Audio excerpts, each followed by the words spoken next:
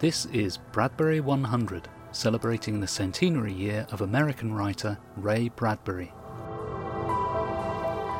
I'm Phil Nichols of bradburymedia.co.uk. Each week on the podcast we look at some aspect of Bradbury's life and work and interview someone who is inspired by Ray.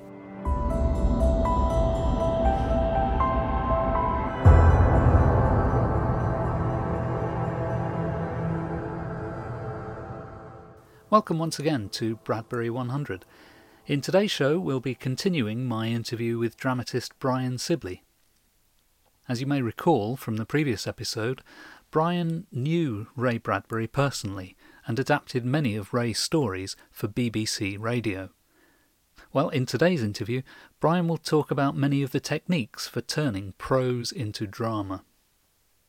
Now, my own view is that the longevity of Ray Bradbury's stories comes in part from how, for want of a better term, media-friendly his stories are. This is sometimes because his stories are high concept, like travelling through time to hunt dinosaurs, or a newborn baby killing its parents. Sometimes it's because his stories have striking imagery, like a man who is tattooed from head to toe and whose tattoos come to life. And sometimes it's because they have a really striking twist, like a man who has been observing the crowd that gathers around car crashes and who is then himself a victim of a car crash. Sometimes, too, what's media-friendly are those bite-size stories that Ray was so good at writing.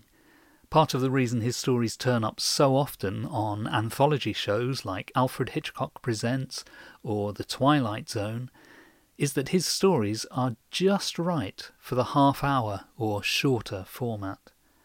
But it does go deeper than that. Ray often referred to himself as a hybrid writer, and what he meant by that was that he wasn't an author tied to a single medium, but wrote in a way which could easily slip and slide between media. And he certainly demonstrated this time and time again when he would take one of his short stories and adapt it for TV. And this is what we usually think of, starting with a short story and then turning it into something else. But did you know that he would also start in another medium and then end up with prose? Do you know I Sing the Body Electric, his short story about a robotic grandmother? It was first published in 1969 in a book called I Sing the Body Electric. Well, actually, no, it wasn't. It was first published on May the 18th, 1962, 7 years earlier. It was first published on CBS television, because I Sing the Body Electric was a TV script long before it was a published short story. Ray wrote the script for the original Twilight Zone TV series. It was one of several scripts he wrote for the show, but it was the only one filmed. Let's give another example. What about The Whole Town Sleeping? That's a chapter from Dandelion Wine. It's the one where Lavinia Nebbs takes a shortcut across town through the ravine and ends up being pursued by the murderous figure known as the Lonely One. Dandelion Wine, 1957. But the chapter was originally a short story published in McCall's magazine in 1950. Well, no, it wasn't. It was first published in 1948, July 15th, on CBS Radio. It was an episode of Suspense called Summer Night, and it starred Ida Lupino. What happened here was that Ray submitted the story to the radio network first, and only later had it published as a short story. So what we see here is that from those early decades of his career, Ray was not only creating ideas that could be well expressed in performative media, he was genuinely slipping between media. By the mid-1950s, he was really well established on radio. For the most part, his stories were actually turned into scripts by other writers, but the fact that his stories lent themselves to being dramatised speaks to the inherently dramatic nature of the stories. And of course many of these old-time radio recordings still survive today. They were kept alive by endless reruns over the years, plus keen tape swapping by fans in the 1970s and the 80s. That's how I first got interested in Bradbury's media work. And of course they continue to be sold and exchanged as MP3 files today, all over the internet. We're very lucky, I think, to have access to all of Ray's stories as dramatised on shows like Suspense, Radio City Playhouse, Dimension X, Escape, X-1, CBS Radio Workshop. Now, radio drama went into a decline in the US from the 1950s onwards, although there have been periodic revivals, of course. Ray himself had an anthology series, Bradbury 13, on public radio in the 1980s, and his stories popped up from time to time in one-off productions and episodes of general anthology series. But here in the UK, radio drama has continued to be produced. BBC Radio still produces some radio drama every week, although nowhere near the amount that it used to. And as you'll hear in this week's interview, getting radio drama commissioned by the BBC today is extremely challenging because there are relatively few opportunities available. But Ray Bradbury was adapted for BBC Radio all through the decades from the 1950s onwards. He even wrote a radio play for the BBC, Leviathan 99, which was first broadcast in 1968. Oh, and there's another instance of Bradbury debuting a story in media before adapting the idea for print. After the radio production of Leviathan 99, Ray turned it into a stage play, and then later into a novella. And in the 1990s, Ray had his own weekly drama series on BBC Radio, Ray Bradbury's Tales of the Bizarre, which continues to be rerun on the BBC's archive channel to this day. The series was actually the work of two British dramatists, Brian Sibley and Catherine Czekowska, who dramatised about 6 stories each, with Ray introducing each episode with a little bit of background information on the origin of each story. If you visit my website, you'll find extensive listings of Bradbury's work on radio. And I've also written a number of articles about Bradbury and radio, so I'll post some links to those on the website. Head for bradburymedia.co.uk.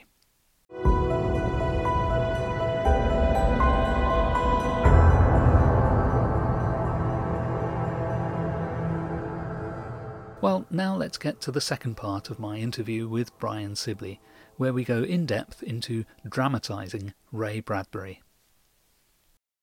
Now, as a writer yourself, you've spent a lot of time kind of channeling other authors when you've done your dramatisations. So, for instance, you did Lord of the Rings for BBC Radio, which was quite a long series. Obviously, it's a mammoth book, and it's, a 10-part series, I think. How do you... No, it was originally 26 half hours. 26, wow.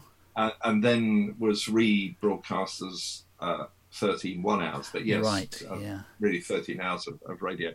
And similarly, The Chronicles of Narnia, all 7 books, each of them about 4 to 6 episodes each. The History of Titus Groan, Mervyn Peake's Gothic masterpiece, which again was done in 6 hours, or The Once and Future King, T.H. White's Arthurian romance, which again I dramatised in 6 1-hour episodes. So yes, you're quite right, the long form, and trying to make that long form both work in an episodic presentation, but also to capture books which are often far bigger and vaster in their content and their importance than you can actually quite convey, and particularly with all the restraints of radio, which are quite different to putting something on film. So how, just from a mechanical point of view, how do you go about that? I mean, you've got a book that is of certain size and you've got a certain number of hours to fill. How on earth do you plot it all out? Well, it's partly mathematical in that sense. But for me, as a kid, when I always wanted to be a performer rather than a writer, or I wanted to be 2 things, a cartoonist or an actor performer. And from a kid onwards, I was able to I had a knack for doing impersonations. And I don't know where the skill of impersonating comes from, but I think it comes from some sense of being able to not just mimic, but to immerse yourself in whatever that character is, in a sense where you capture the essence of the person, and therefore you can replicate it. And so I've been very fortunate in most of these books that I've been talking and mentioning, and you've been talking about. Most of those are books that I've read and had a hugely powerful impact on me when I was young. So The Once and Future King by T.H. White, I read under the bedclothes with a torch, after lights out. Having seen Disney's film The Sword in the Stone, and rushed to the shop to find a copy, which was a movie tie-in, but which wasn't retelling. It was the original T.H. White book, and just fell in love with it and read it sort of way into the night. And it's a big book, but finished it within 2 days or whatever. So that immersing in those books, and they're being part of my psyche really since I was a kid, is part of it. That all of the books that we've talked about are things that I read when I was very young, or quite young in my youth, and therefore are somehow embedded in me. So I have a knack, I think, of being able to capture an author's tone and then write that as dialogue. The big challenge with Ray's work, well, two. One is my slavish admiration of him, which makes it extremely difficult to take a slightly removed view of the writer, because you're confronted with doing exactly the same task, but you're bound up with thoughts about, I need to make this as faithful as I possibly can. But I think I was lucky when I came to do some of Ray's short stories and later The Illustrated Man, in that I was in a position of knowing the books as well as I did, and knowing Ray's intent, and being able to not really think like Ray, but have enough of that feeling about me that I was confident of that, and at the same time had grown to have an understanding of radio, to know how I could do things not necessarily with lines that an actor spoke, but with the ambience, the sound effects, the whole feeling of what people would be hearing. And of course I knew, because of Ray's involvement with radio from the earliest years, and as soon as it was available, I got hold of his collection of the stories that he introduced from Dimension X in this big box of audio cassettes. And I knew his love of radio and his passion for it. So it seemed to me, I thought I knew how I could make Ray's words work on radio. Somebody, I can't remember for the moment who it is, but somebody has commented that the problem with Ray's writing, in fact, I think it may have been Francois Truffaut. I'm trying to think who it was, and maybe I'm misaccrediting it. But somebody commented that the difficulty about Ray's prose is that when you read it on the page, you believe it. When you hear people speaking it, it seems unreal. It seems artifice. It seems just to be, an illusion. Do you remember who said something like that? I think that was Rod Serling, Twilight Zone. You're absolutely right. It was Rod Serling, for the reason that he turned down, I think, the first or a couple of the early stories that Ray submitted to the Twilight Zone. You're absolutely correct. It was Rod Serling. And he's correct in that. If you read the dialogue out loud in a Bradbury story, it can sound not just contrived, but it can sound totally artificial. But if you can find a way of conveying the dialogue alongside the use of sound effects and music and atmosphere, and if you've got actors who are particularly gifted, I think you can do it. I mean, the first of his stories which I ever dramatized was The Next in Line, which is a story which made a phenomenal impact on me. I mean, you've written about the story and the production, so you know what I'm about to say. But the point about that story was, it seemed to me that there's this neurotic woman who is saddled with a husband who is clearly deeply insensitive and very probably rather tired of his intense and nervous wife, of subjecting her to, having been stranded in this small Mexican village, of visiting the local mummy cemetery, where these mummies that have been disinterred are just standing there in columns alongside the walls of this catacomb, a real place where Ray had visited and been enormously affected by. So one of the things that I wanted to convey in that story was what was the internal structure of the two people, but primarily the wife, what her internal dialogue was living out, how she in her mind was playing out her fears and anxieties, the things that play out in all our minds during conversations, but which you never actually articulate. I had a great actress and a lady called Carol Boyd who absolutely caught and evoked that. And I was much influenced by Agnes Moorehead's performance in Sorry Wrong Number, which of course began as a radio play about, again, another neurotic woman. But we added into that, the sounds of the mummies' voices, which Ray doesn't specify in the book, but which we gave voice to, so that there was this.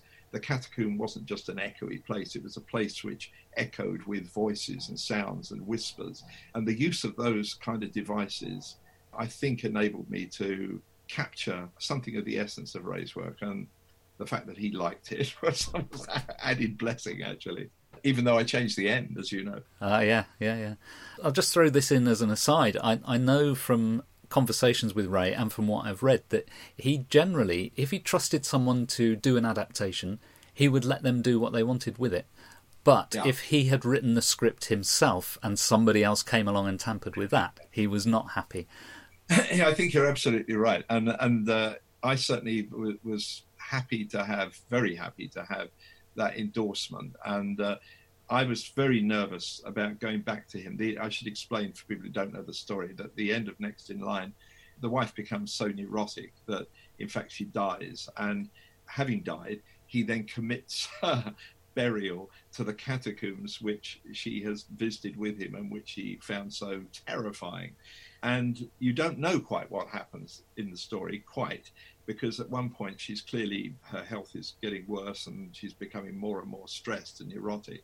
And then it cuts to a scene of the husband driving away from the city. The car, which broke down, is now repaired.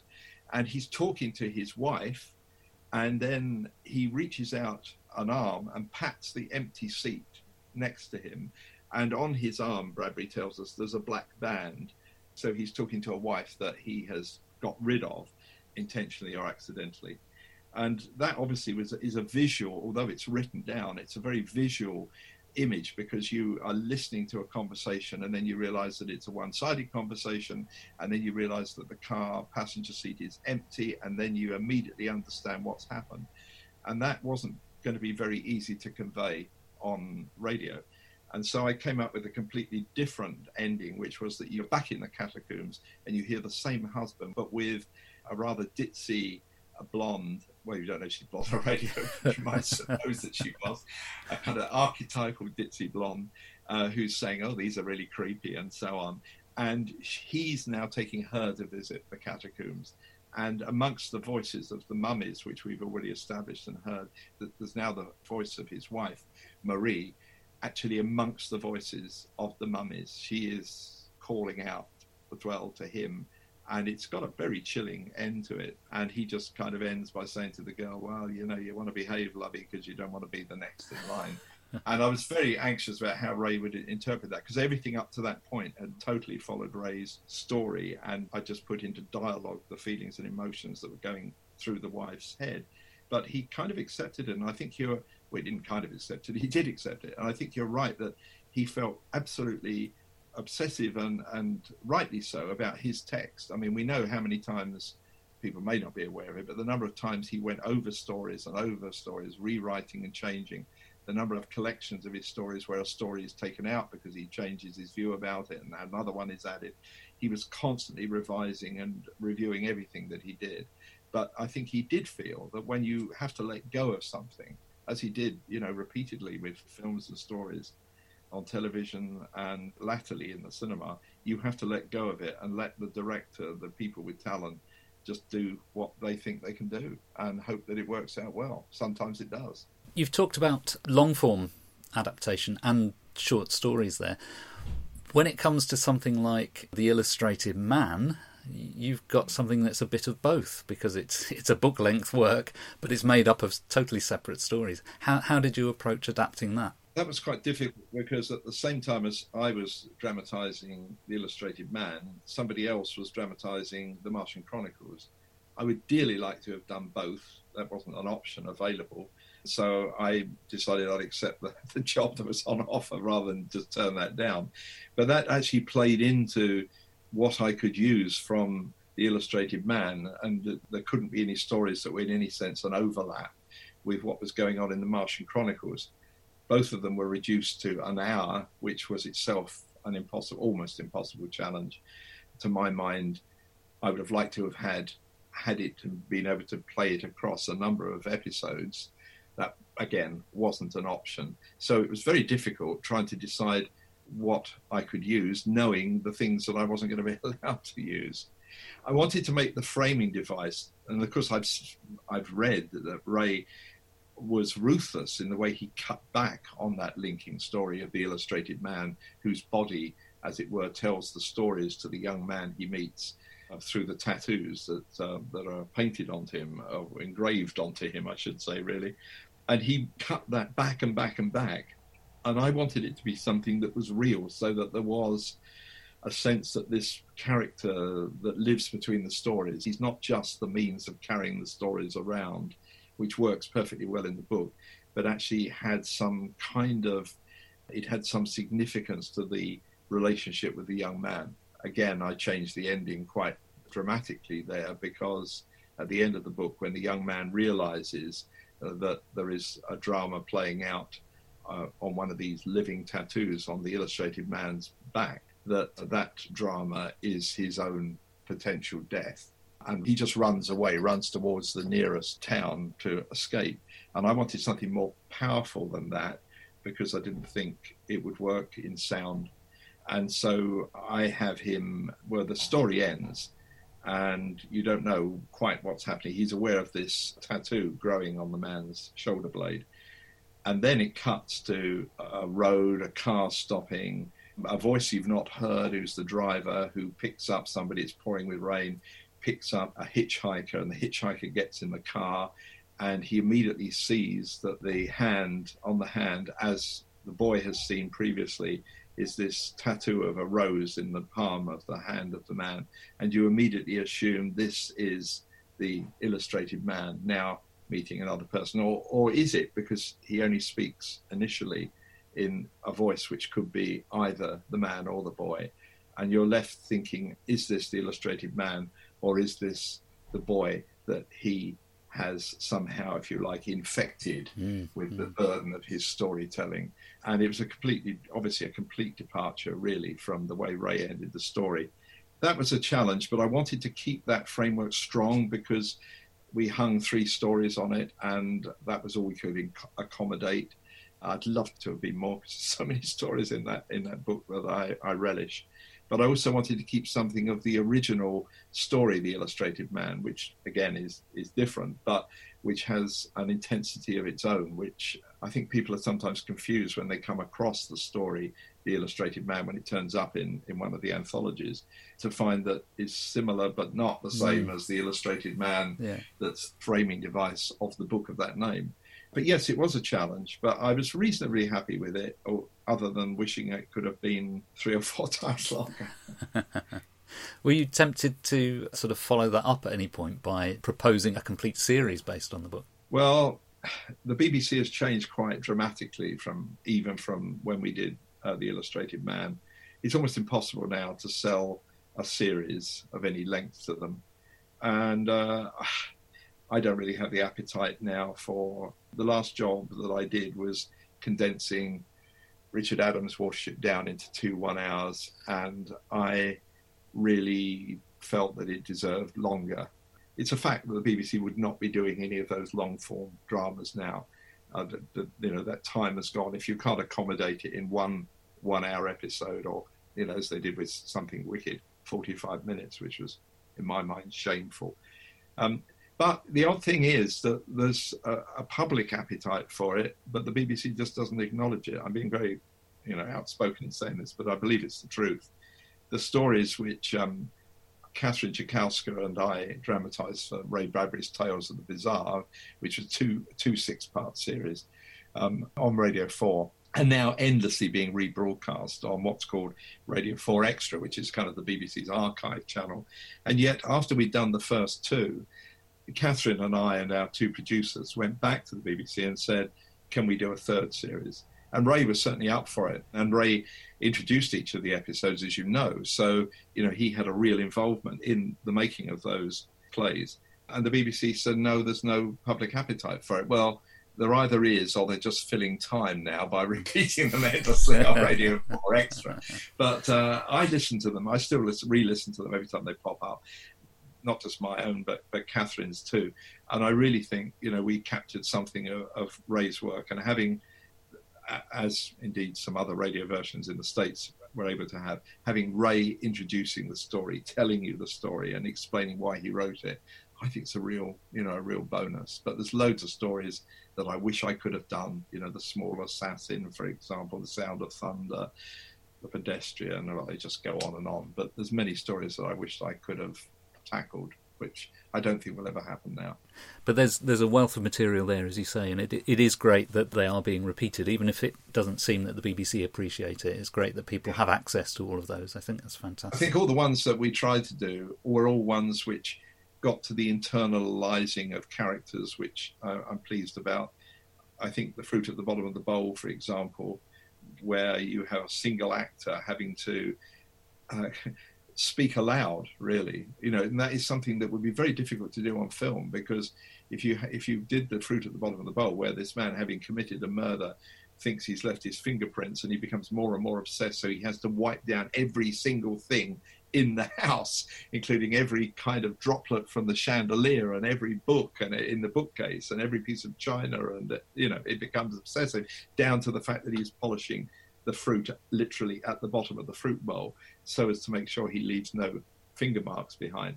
That story would work, and I don't know whether it's been done on film, it probably has, but the problem with it as a story is that you would have to have a character either with a voiceover giving the thoughts or speaking aloud, which is always a difficult thing. On radio, an internal voice is an internal voice, because you as the listener are hearing what's going on in the head of the person. And so in that play, I was able to have the character expressing his anxiety, suddenly realizing there was something that he might have touched, and something, a plate or a cup or whatever it was, some item of china had got broken, and it must mean that every shard of that has then got to be clean, because his fingerprint could be on a single bit of that.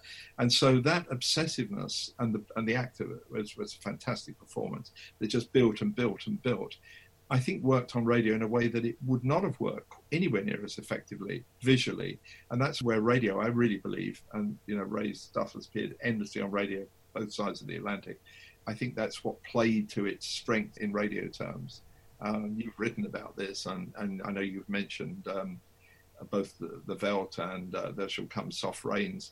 I remember as a young man, I think possibly even before I'd read Bradbury, I'm not entirely sure of the chronology, but I heard There Will Come Soft Rains on radio and was literally blown away by it. I thought it was so extraordinary. And now today, I'm sure that the electronic music track, effects track, probably sounds a bit of its time and a bit unrealistic in the world we now live in with super duper effects. But for me, it was just so striking and extraordinary. So radio, I think, is a medium where Ray really does shine. I really do. I mean, I could do the foghorn on radio and make it work. I wrote a screenplay for an animated version of Moby Dick, half-hour animated film. It was a company that produced great classics in 30-minute animation. That was an ordeal. Ray had problems getting Moby Dick down to the length of the film. I certainly had problems getting it down to a half-hour film. And we talked about it on a couple of occasions when I visited him at his home, both of us having struggled with the same Leviathan, as it were. If I was to do Moby Dick, which I've offered twice to do on radio and again been rejected, I would give the sea and the inhabitants of the sea, I won't say fish because we now know, which Melville didn't, that a whale is not a fish, but the creatures that live in the sea, I would give them voices of some kind, just as when I did the wind, I gave the wind a voice. The sea would have a presence in my Moby Dick, but trying to get somebody to believe in that is proving difficult. But I do think that there are things about elements of stories, and Melville writes in the same kind of architectural style that Ray writes in, that does make it quite difficult to just accept when it comes off the page, read, aloud, cold. Although if you can read it, as many good readers have done, with, of course, all Ray's description, then, of course, it works as magically the same. But isolate the dialogue, and it's really difficult. as another project I might do one day. Perhaps I could do Ray Bradbury meets Moby Dick. I don't know. He did dress up as Ahab once for a photo shoot. Did you ever see that? He did. It's an amazing picture. Absolutely. And he looks a hell of a lot better than Gregory Peck. I thought he'd done it rather well, actually. Because although I admire Peck as an actor, and the film is, I think, much better than it's often described. Peck is somehow too gentle, too benign to play Ahab. And I think Ray could have actually summoned up, the ferocity in Ahab and the bulk and the magnificence of him. Of course, Orson Welles should really have played Ahab. But yes, I thought he made a good ringer for Ahab in that picture. Now, moving from Great White Whales to desert islands, if I'm going to maroon you on a desert island and allow you to have only one piece of Bradbury with you, what are you going to take? Well, it would have to be something wicked, I guess, just because the story means so much to me. I love the relationship between Will and Jim, the two boys. I love their opposite characteristics, one born a minute to midnight, one born a minute after, the blonde, the dark-haired. That idea of opposites and the attraction that they have for one another, and the dichotomy that they embody, that we all have within us, because we all have our Will Halloway and our Jim Nightshade inside us. And I just love that contrast. I love all those ancillary characters. I love the lightning rod salesman. Interestingly, we were talking about automata earlier, and Disney automations and audio animatronics. And of course, the actor who played the lightning rod salesman in the film of Something Wicked This Way Comes was Royal Dano, who had been the voice and was the voice of all the iterations of Abraham Lincoln in the Disney audio animatronics. So a nice kind of synchronicity there. But I love those characters. I obviously love the other two opposing characters. Will's father, this depressed failure, or man who feels he's a failure of a father, who's the local librarian, a pedestrian life, a man who lives in books but is not a man of action of any kind. And Mr. Dark, this extraordinary, malevolent, threatening character who is, but at the same time as being both of those things, is also immensely appealing. Because I think that Ray understood the appeal of the dark side of things, the dark in emotions, the dark in our innermost fears and anxieties and needs, that they're not just something which is repellent, they can be equally attractive.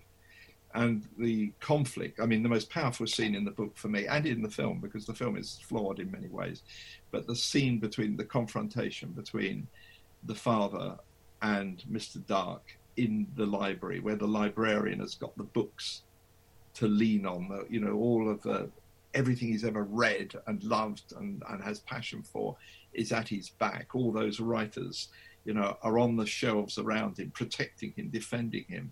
But there's Mr. Dark bursting into this library, ripping the pages from the books, throwing them here and there and everywhere, just destroying everything that has made this man that he's facing. And yet the gentle, determined courage of that father to bring about, as he does at the end of the story, a conclusion. Everything about the story, from the whistle of the train roaring into the sleepy little town, dark at night, the two boys aware of this sound, of this mournful moaning of the whistle of the train as it approaches the carnival, which suddenly appears out of nowhere, as it were, appears on the surface to be innocent and pretty and attractive, but underneath has these dark, strange things happening under the canvas of the flaps of the tent.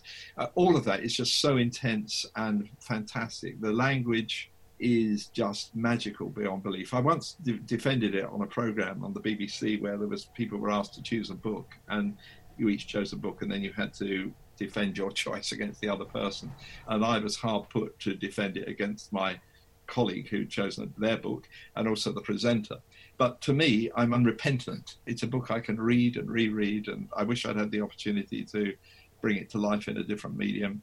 But in a way that doesn't matter, because it means it's still unsullied. It's still my book, the book that changed the way I thought about all kinds of things, but also evoked in me this love of language, which Bradbury just revels in, absolutely what I would take.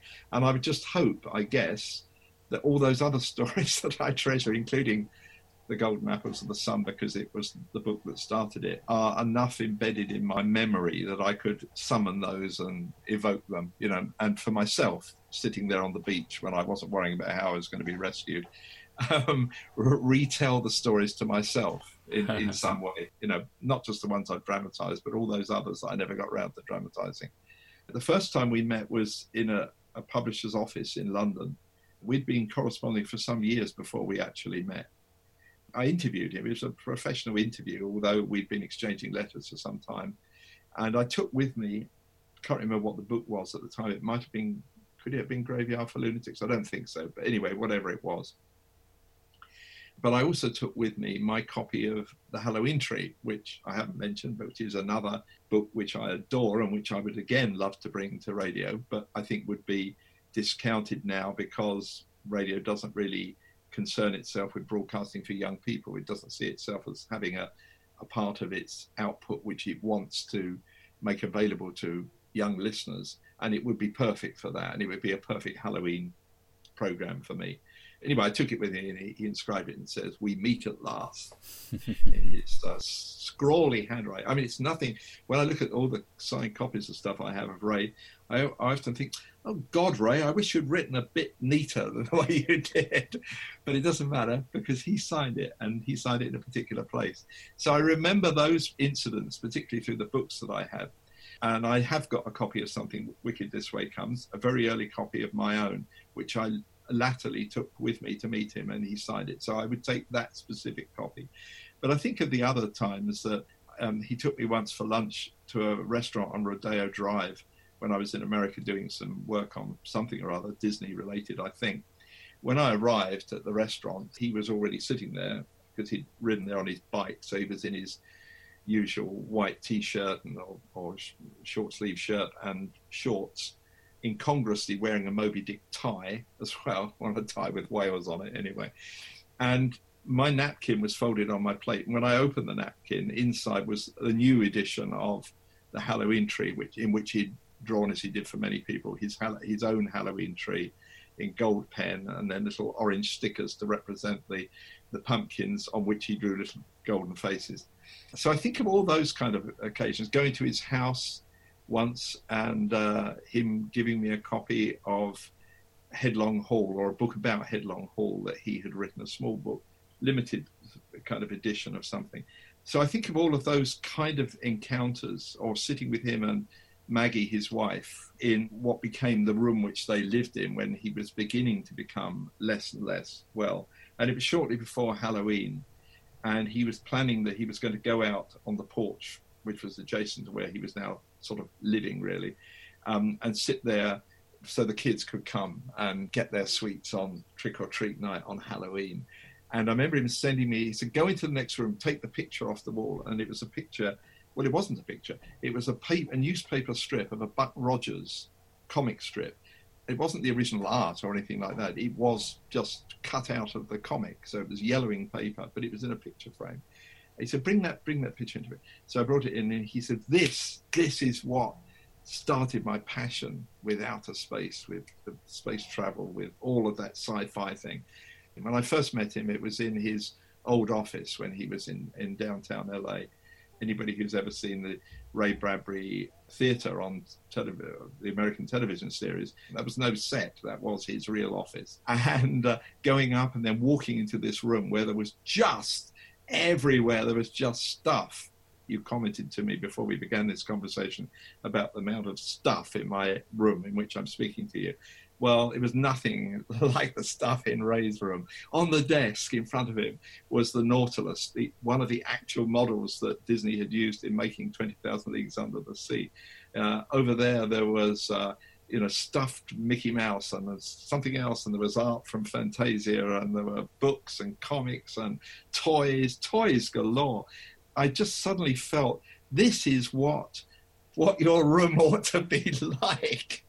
And I regretted the fact, and I told you about it a couple of times, that my mother had made me chuck out in adolescence all my old comics and things, all my Mickey Mouse weeklies. I threw them all away because my mother said, "You're too old for these, you don't need these now."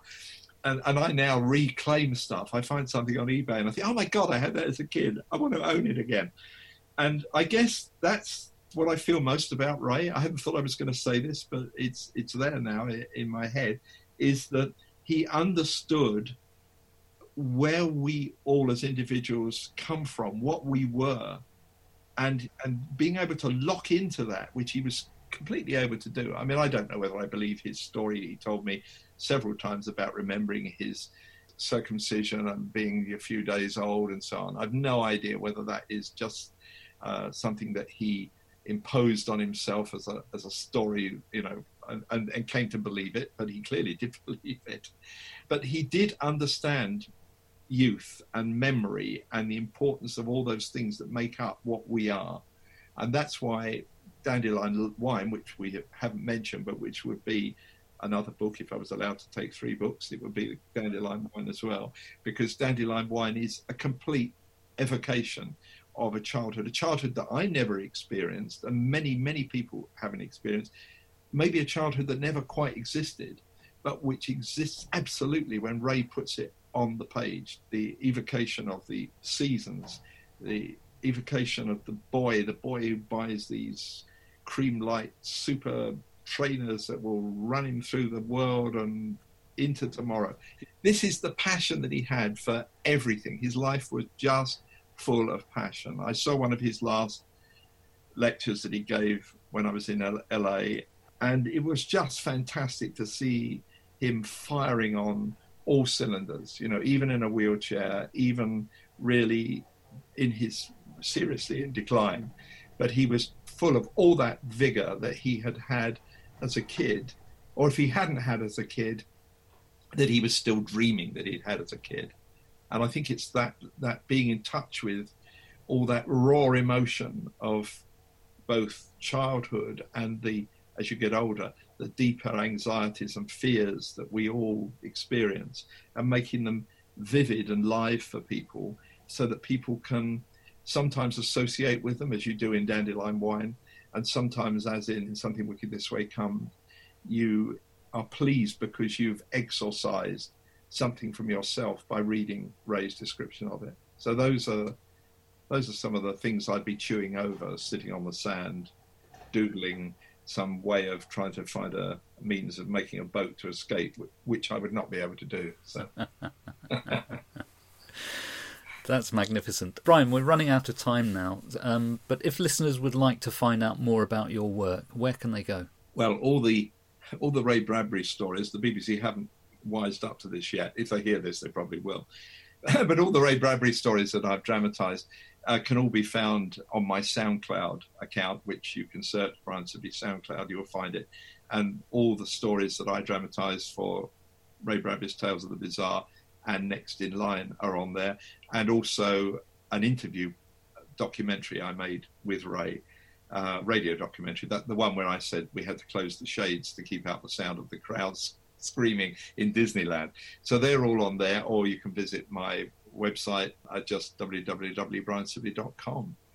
Thank you for giving me this opportunity, Phil, because we've talked on numerous occasions and corresponded over the years, and I know how passionate you are about Ray, and actually how accomplished you are about writing about Ray and opening up his work to serious students, because to me that's been the one sadness, if I had a sadness about Ray's work, is that it's still seen as a kind of marginal, by many, many people, as being a marginal literary creation, when I think it's so much more major than some people, let's say, maybe think. But I'm happy to know that there are passionate people out there who feel the same as you do and I do. So I'm happy about that. Ray once said to me, talking about what's immortality, and he said to me, well, you know, I've got children, and if they had children, they'll have children. That's where my immortality will lie. And maybe they'll go into outer space and then they'll have true immortality. That was his standard answer.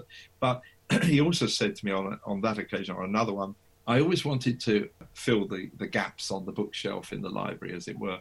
But now I would be happy if just one story is remembered, or even just part of one story, or a quotation from it, or if it only appeared in the footnote to somebody's article about literature. That would be a kind of immortality. And what can an ordinary person, a one person in the world, expect of immortality? Well, that should be good enough if something survived. And another story I would love to have dramatized, The Smile, which I think is one of the most evocative stories that Ray wrote, with this little boy who sees this annual destruction of great works of art in the culture in which he lives, and manages to capture just a scrap of one of these paintings when it's ripped to pieces. And when he examines it by the moonlight in his home and opens his hand, what he sees in his hand is a smile. He doesn't need to announce that we're talking about the Gioconda, we're talking about Mona Lisa, that he doesn't need to tell us that, because we all instantly know. And that idea of what Bradbury was advocating is the preservation of the dreams and the fears and the loves and the terrors we, all of us, need to keep contact with if we're to remain people who have any value to this creation in which we live. Brian, it's always a pleasure to speak to you. Thank you for joining me today. Thank you, Phil. I've enjoyed it enormously.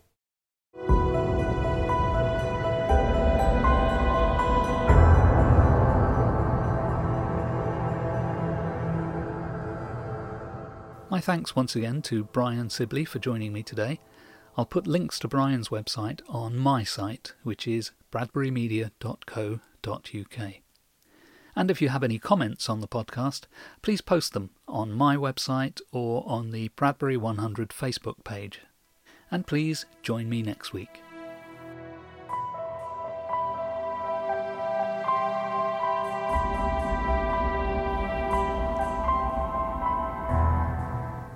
Bradbury 100 is presented and produced by Phil Nichols, in collaboration with the Centre for Ray Bradbury Studies. Music is provided by Purple Planet at purpleplanet.com. Please subscribe to the podcast using your podcast app.